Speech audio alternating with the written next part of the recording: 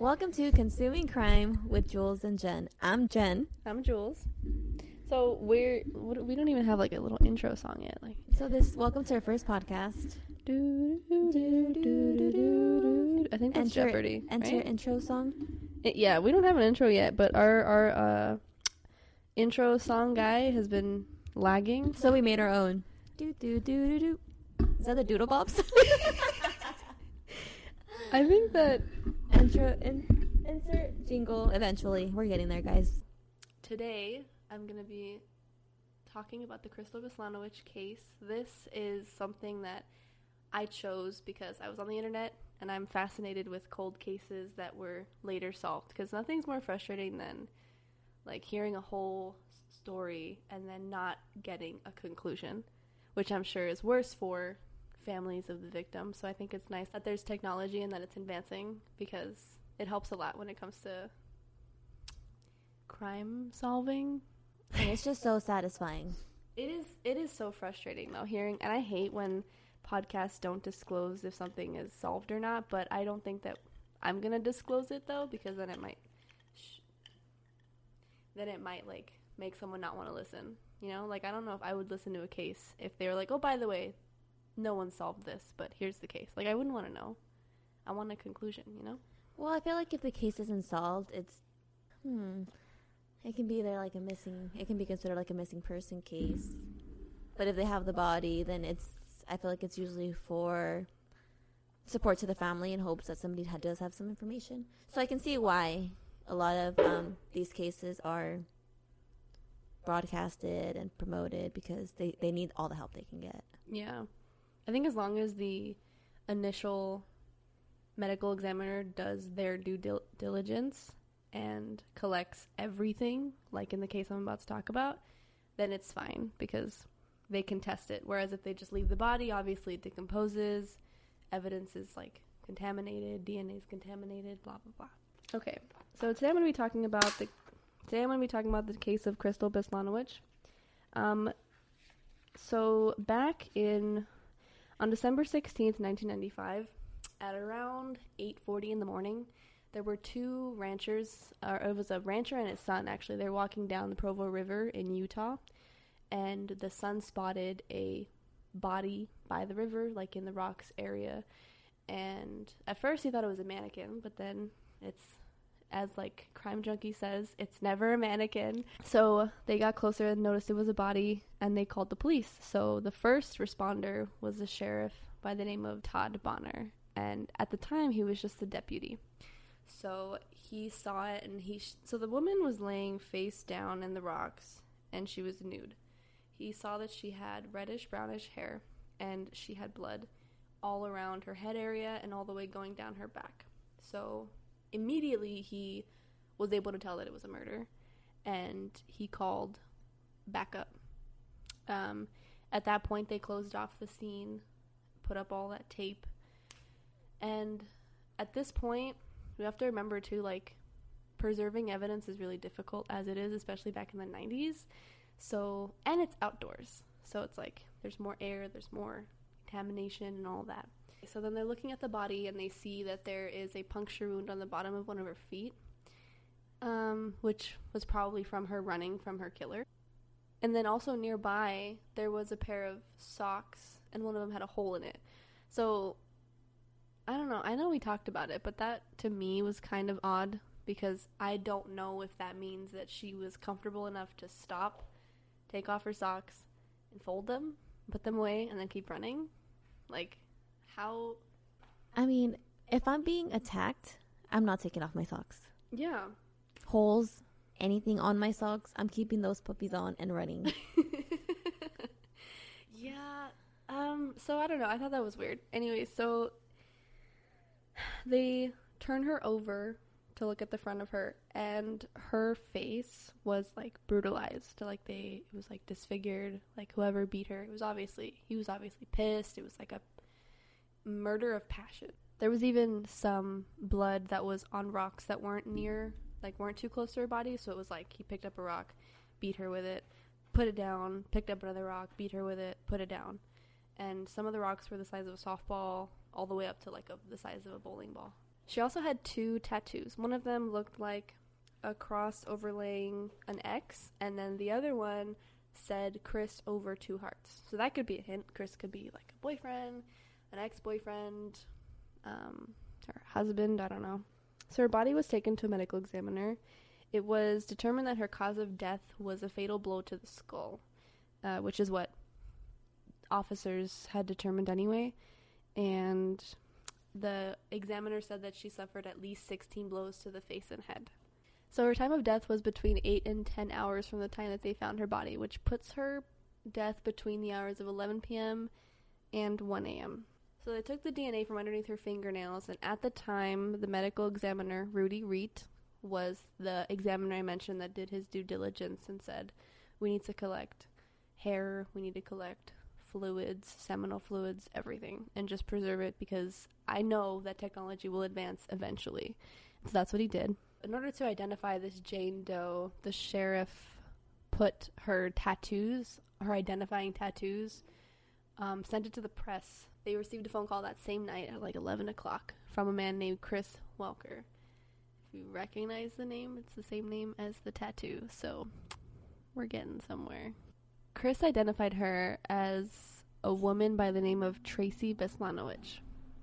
So immediately, he's the number one person of interest because he's the only one that knows who she is, plus his name is on her body.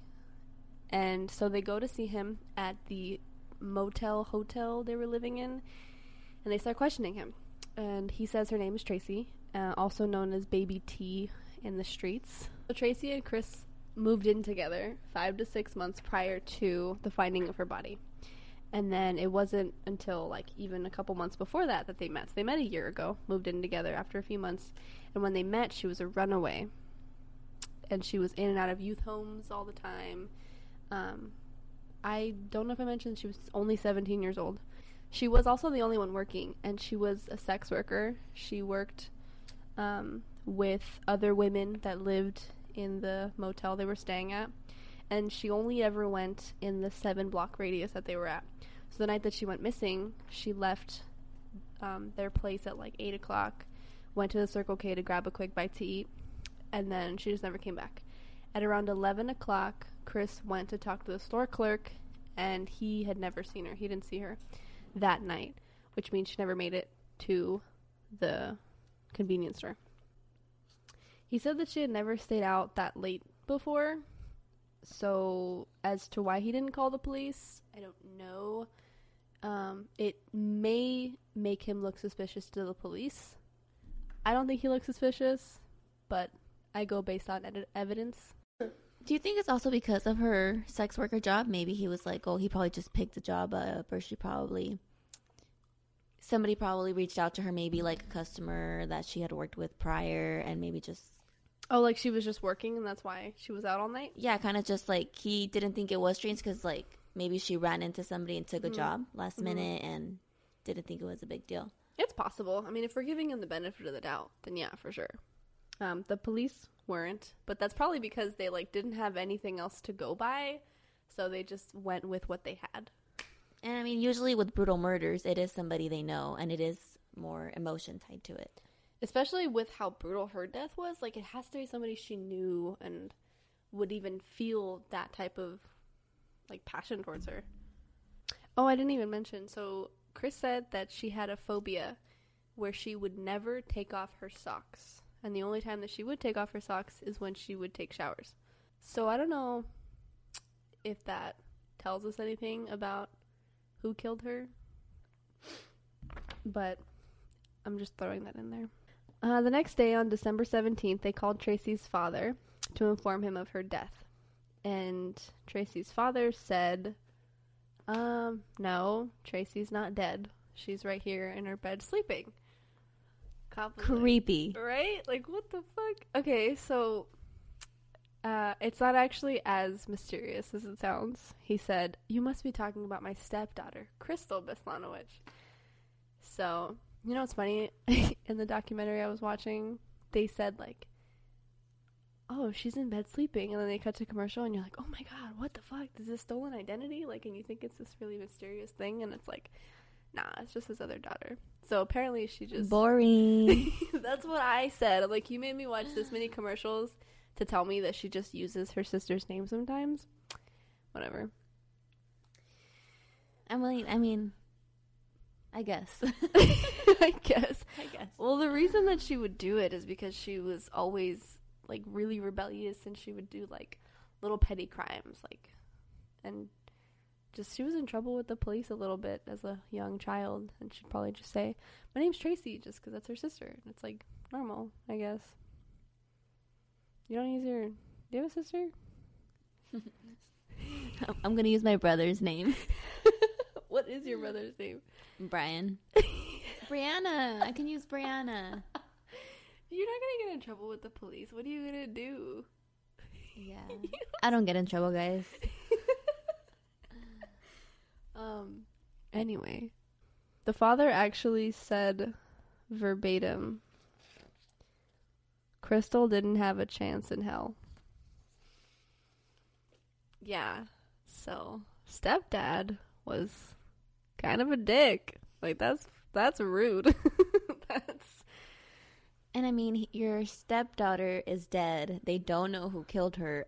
You can be a suspect. Yeah, seriously. But they never talked to him past this point. Spoiler alert. So they called the ex-wife and they talked to her, the mom. And so they meet with her in person, and she starts telling them what I just told you about, like, how she was rebellious. She did a lot of little crimes here and there, would lie about her name being Tracy, and she didn't know anything about the night she went missing. She knew about Chris, though. She said she has a boyfriend. I think his name's Chris, which means that Chris was probably lying because he knew that she was saying Tracy instead of Crystal. But I don't know. I still feel like this is what you said about, like, how he's just protecting his girlfriend. Like, he doesn't want to rat her out. I mean, this is the time to rat her out, you know? Like, to find out who killed her, I feel. But maybe he didn't even know that her name was Crystal. It's not that big. I mean, her mom wasn't surprised about what happened to her, right? Or was that the stepdad?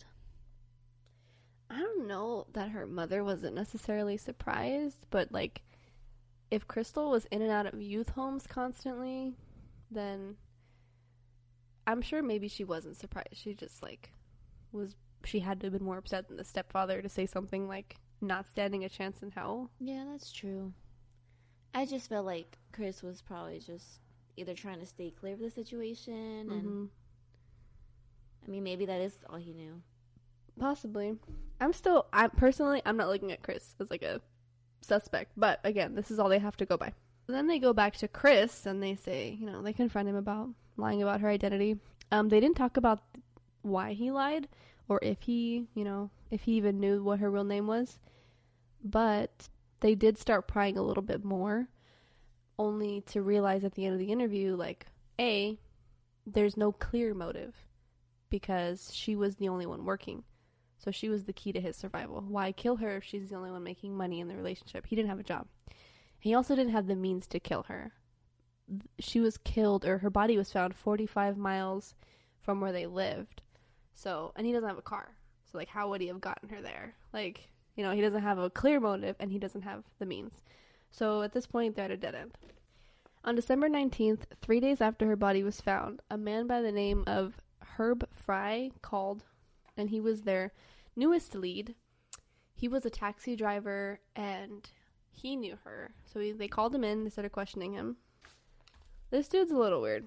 They knew each other fairly well. I guess you could consider them friends. They would grab coffee every now and then, and he would drive her places as well, which means he would have the means to kill her. So he became another suspect, especially when they started questioning mutual friends, and they said that this guy was infatuated with her, and that he would say things like, if I can't have her, no one can, which is like, I mean, that's hearsay. That's what the mutual friends were saying, he said. Maybe they were just trying to figure out who killed her. I don't know, but that's what they said. But on the day of the murder, he said that he last saw her around noon, so he doesn't know he knows nothing about who might have killed her. He says, obviously, he said, I had nothing to do with the murder. I didn't touch her. We've never been intimate with each other, nothing. So at this point, he managed to put himself all the way up to the top of the suspect list because he has a motive and he has the means. He has a car. So he's number one. Now Chris is number two. Although they don't have any evidence linking either of these men to the crime. What about the evidence that they got, though? They couldn't test any of it? Because they collected DNA, and they didn't really talk about them testing it in the documentary, so... Did they really just collect DNA just to collect DNA back then? I mean, I feel that back in the day, let's say 1990s, they probably knew of upcoming projects that maybe like these forensic teams were working on, and they probably knew that in the future the technology would be like available for them to test DNA. Yeah. So I feel like that's a huge reason why they would anyway, just in case that in the future there is the technology, they would be able to catch the criminals. Yeah. Which I'm glad they thought that way. Yeah. It just sucks that, like, this case is nice because they figured it out. You know, they were able, they saved the evidence. Rudy Reed really did his due diligence, but it sucks with other cases before that because they might not have saved anything, but unfortunately, the police officers at this point reached a dead end. They can have their suspect all they want, but there's no evidence, so it's a cold case. So in 2008, that's when they started working with Sorensen Forensics, which is a DNA testing lab. They had 4 of the rocks from the crime scene tested for skin cell DNA. The primary technique to collect DNA back then was swabbing. They were able to collect a small amount of male DNA. Unfortunately, they couldn't make a full DNA profile. The only thing they could do was create a partial one, which means they could basically test that against people they already had, which is convenient if their suspect is the person that did it. So they tested that with Chris, and he obliged. He's like, okay, yeah, so he did it, and it was negative, so it wasn't Chris. And then with Herb Fry, Sheriff Bonner, who's still working the case, he was very convinced that it was him. So it seems to me from the documentary's point of view that he didn't ask him. He just followed him, and another detective followed him, and the detective went out and smoked a cigarette next to him, like they just were talking, smoking cigarettes, and the detective saw what cigarette he put back in the ashtray, picked it up, tested it, it was negative. So again, they're at a dead end, and Sheriff Bonner expressed extreme frustration. He had people asking him, why do you even care? Like, why do you care so much about a prostitute? And his biggest thing is she's someone's daughter, regardless of what she did, what path that she chose to take. And he treated this case very seriously. Fun fact, this dude actually retired in 2016. So he was working as a Wasatch County Sheriff until 2016.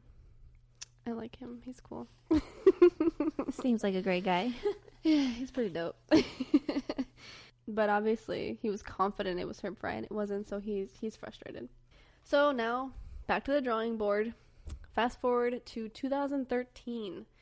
One of the detectives was, I think he was like watching TV or something. He wasn't looking into it. He was just chilling. And he saw an ad for an MVAC system, which is a new way of extracting DNA from surfaces. And what it does is it releases sterile fluid onto a surface and like loosens the DNA so it can be lifted easier. Yeah. So they went back to Sorensen Forensics. That is really hard to say. What the fuck? They went back to the original DNA testing lab. That's so much easier. And coincidentally, they had an MVAC system. They tested the same rocks they used that system, and they were able to pull a full DNA profile which means that they could run it through the CODIS system, which is what the FBI uses when they... That's basically where all the felons and the convicts are.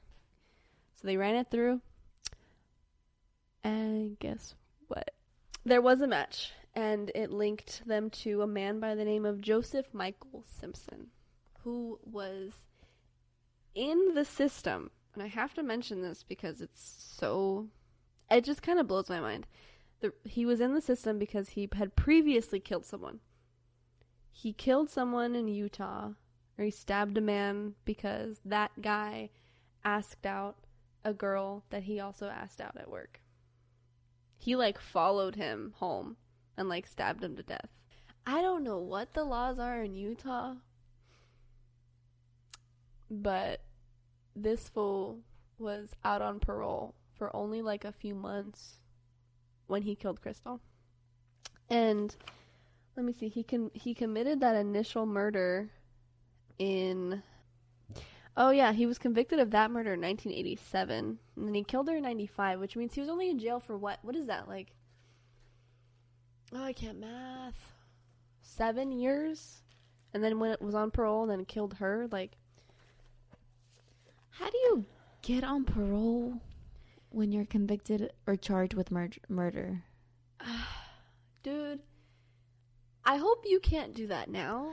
I don't think you can do that now. I don't think there's bail or any sort of anything. In Utah, though? I don't, Utah. What are y'all doing? Yo, Utah, hit us up. We're up? calling you out. What up? What's up with your justice? I mean, maybe it's... I hope... I mean, it has to have changed now. I mean, yeah. Murders were unfortunately so easy to commit back in the day. I mean, back in the day, all they had to go off of was blood type, and how do you narrow that down? Yeah, seriously. Oh yeah, and a lot of these stories honestly are going to be very frustrating in regards to how the justice system handles certain things. But anyway, so at the time of the murder, Joseph was an airport shuttle driver, so he would drive from the airport to a resort and would constantly pass the Provo River area. So he obviously knew the area. It's unclear whether he had a long relationship with her or whether it was the first time they were meeting. When they found him in the CODIS system in 2013, he had moved to Florida. So Utah granted him permission to move out of state at some point. He moved to Florida, and now he was living with his family. But they still had to be sure that it was him. So they did the same thing that they did with Herb Fry. They followed him, saw that he was smoking a cigarette, and he threw it on the ground. They collected it, tested it. Of course, it was positive. This way, I think them testing his DNA to double check was them avoiding the questioning. This way they could just arrest him and call it a day. Because it's been 18 years at this point? So on September 17th, 2013, 17 years, 9 months, and 2 days after her murders, authorities arrested Joseph Michael Simpson for the murder of Crystal Beslanowicz. Florida police invited Sheriff Todd Bonner to do the arrest, which I think is really cool. They did it out of courtesy, but I thought that was really nice of them. So the prosecutors concluded that on the night of December 15th, 1995, shortly after 8 p.m., Crystal got into Simpson's vehicle. He drove her 45 miles where he initiated a sexual encounter in the vehicle. He must have done something to make her run away nude, still wearing socks. So they were probably doing something in the car, and then he scared her. She ran towards the city lights, punctured her foot, sat down to take her socks off. He grabs her, takes her closer to the river on the rocks, then begins beating her to her last breath. No one heard a thing. No one saw a thing. On December 29th, 2016, the jury reached their verdict. He was found guilty of murder and sentenced to life without parole at the Utah State Prison. Shout out to technology. Shout out to Sheriff Todd Bonner, Rudy Reed, the homies, you know. I just love how satisfying cold cases are. Well, when they're solved. I just love how satisfying solved cold cases are. I hope Crystal's death caused a change in your laws, Utah. Because, come on now. Had he been arrested properly for that charge, she would have been alive. Seriously. If... You know, her mom, I didn't mention this earlier, but her mom said that she wanted to be a writer. And she just, obviously, she chose a different path. But she would have been like, how old now? She was 1795. I can't math. What's 19 plus 5? 24. What's 24 plus 17? Alexa, what's 24 plus 17? 24 plus 17 is 41. Hell yeah. She would have been 41. But, you know. Still young. She's young. She tried to be safe. She stayed in her 7-block radius, and he was just some sick, angry, bratty boy. And yeah, so anyway, thanks guys for listening. You can check out our website, consumingcrime.com, where I will put in the photos. I believe I put a photo of her, a photo of Simpson, a photo of Sheriff Todd Bonner, and then the MVAC system. So you guys There'll also be links there to where we got all our information. Yes, so there's sources. Oh, sources. I just watched the Investigate Discovery Network. Yeah. Investigation Discovery. Investigation. ID. Yeah, ID. Because I remember I Googled it and then found it, and then Jen actually found that it's Murder Decoded, episode 3 or 4, Murder on the Rocks.